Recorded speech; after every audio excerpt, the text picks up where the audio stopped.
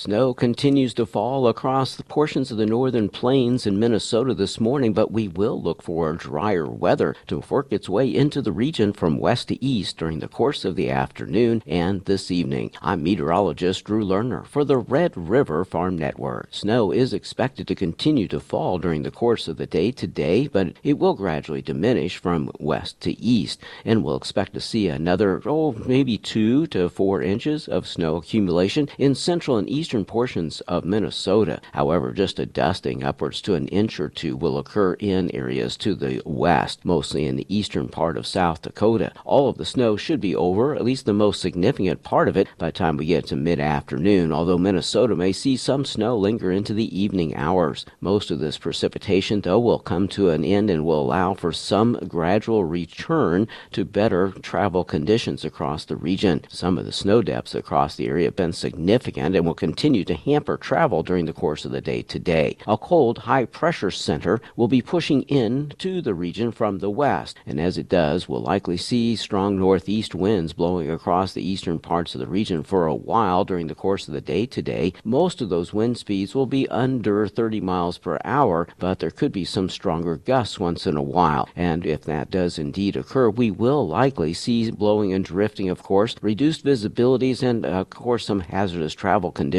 Blizzard or near blizzard conditions will be possible, although at this point it does not look like we're going to have to deal with severe conditions for very long. With that said, though, it's still going to be a tough day for travel across the region. Temperatures this morning have been bitterly cold, and we're not going to warm up very well as we go into the afternoon. For the most part, we're expecting to see afternoon temperatures today staying in the positive and negative single digits. We'll look for some of these temperatures to possibly turn warmer as we get to the weekend, but Friday afternoon is not going to be a lot different. We'll see positive and negative single-digit highs once again. We'll look for the high temperatures, though, on Sunday, which will be our warmest day in the near term, in the 20s and 30s, with some 40-degree temperatures in western South Dakota. So we will get out of this mess. But in the meantime, we've got some bitter cold weather to deal with. Tomorrow morning in particular, temperatures are going to be in the negative 20s and negative upper teens across most of the region. We'll look for the low temperatures on Saturday, mostly negative teens and negative single digits, and then Sunday,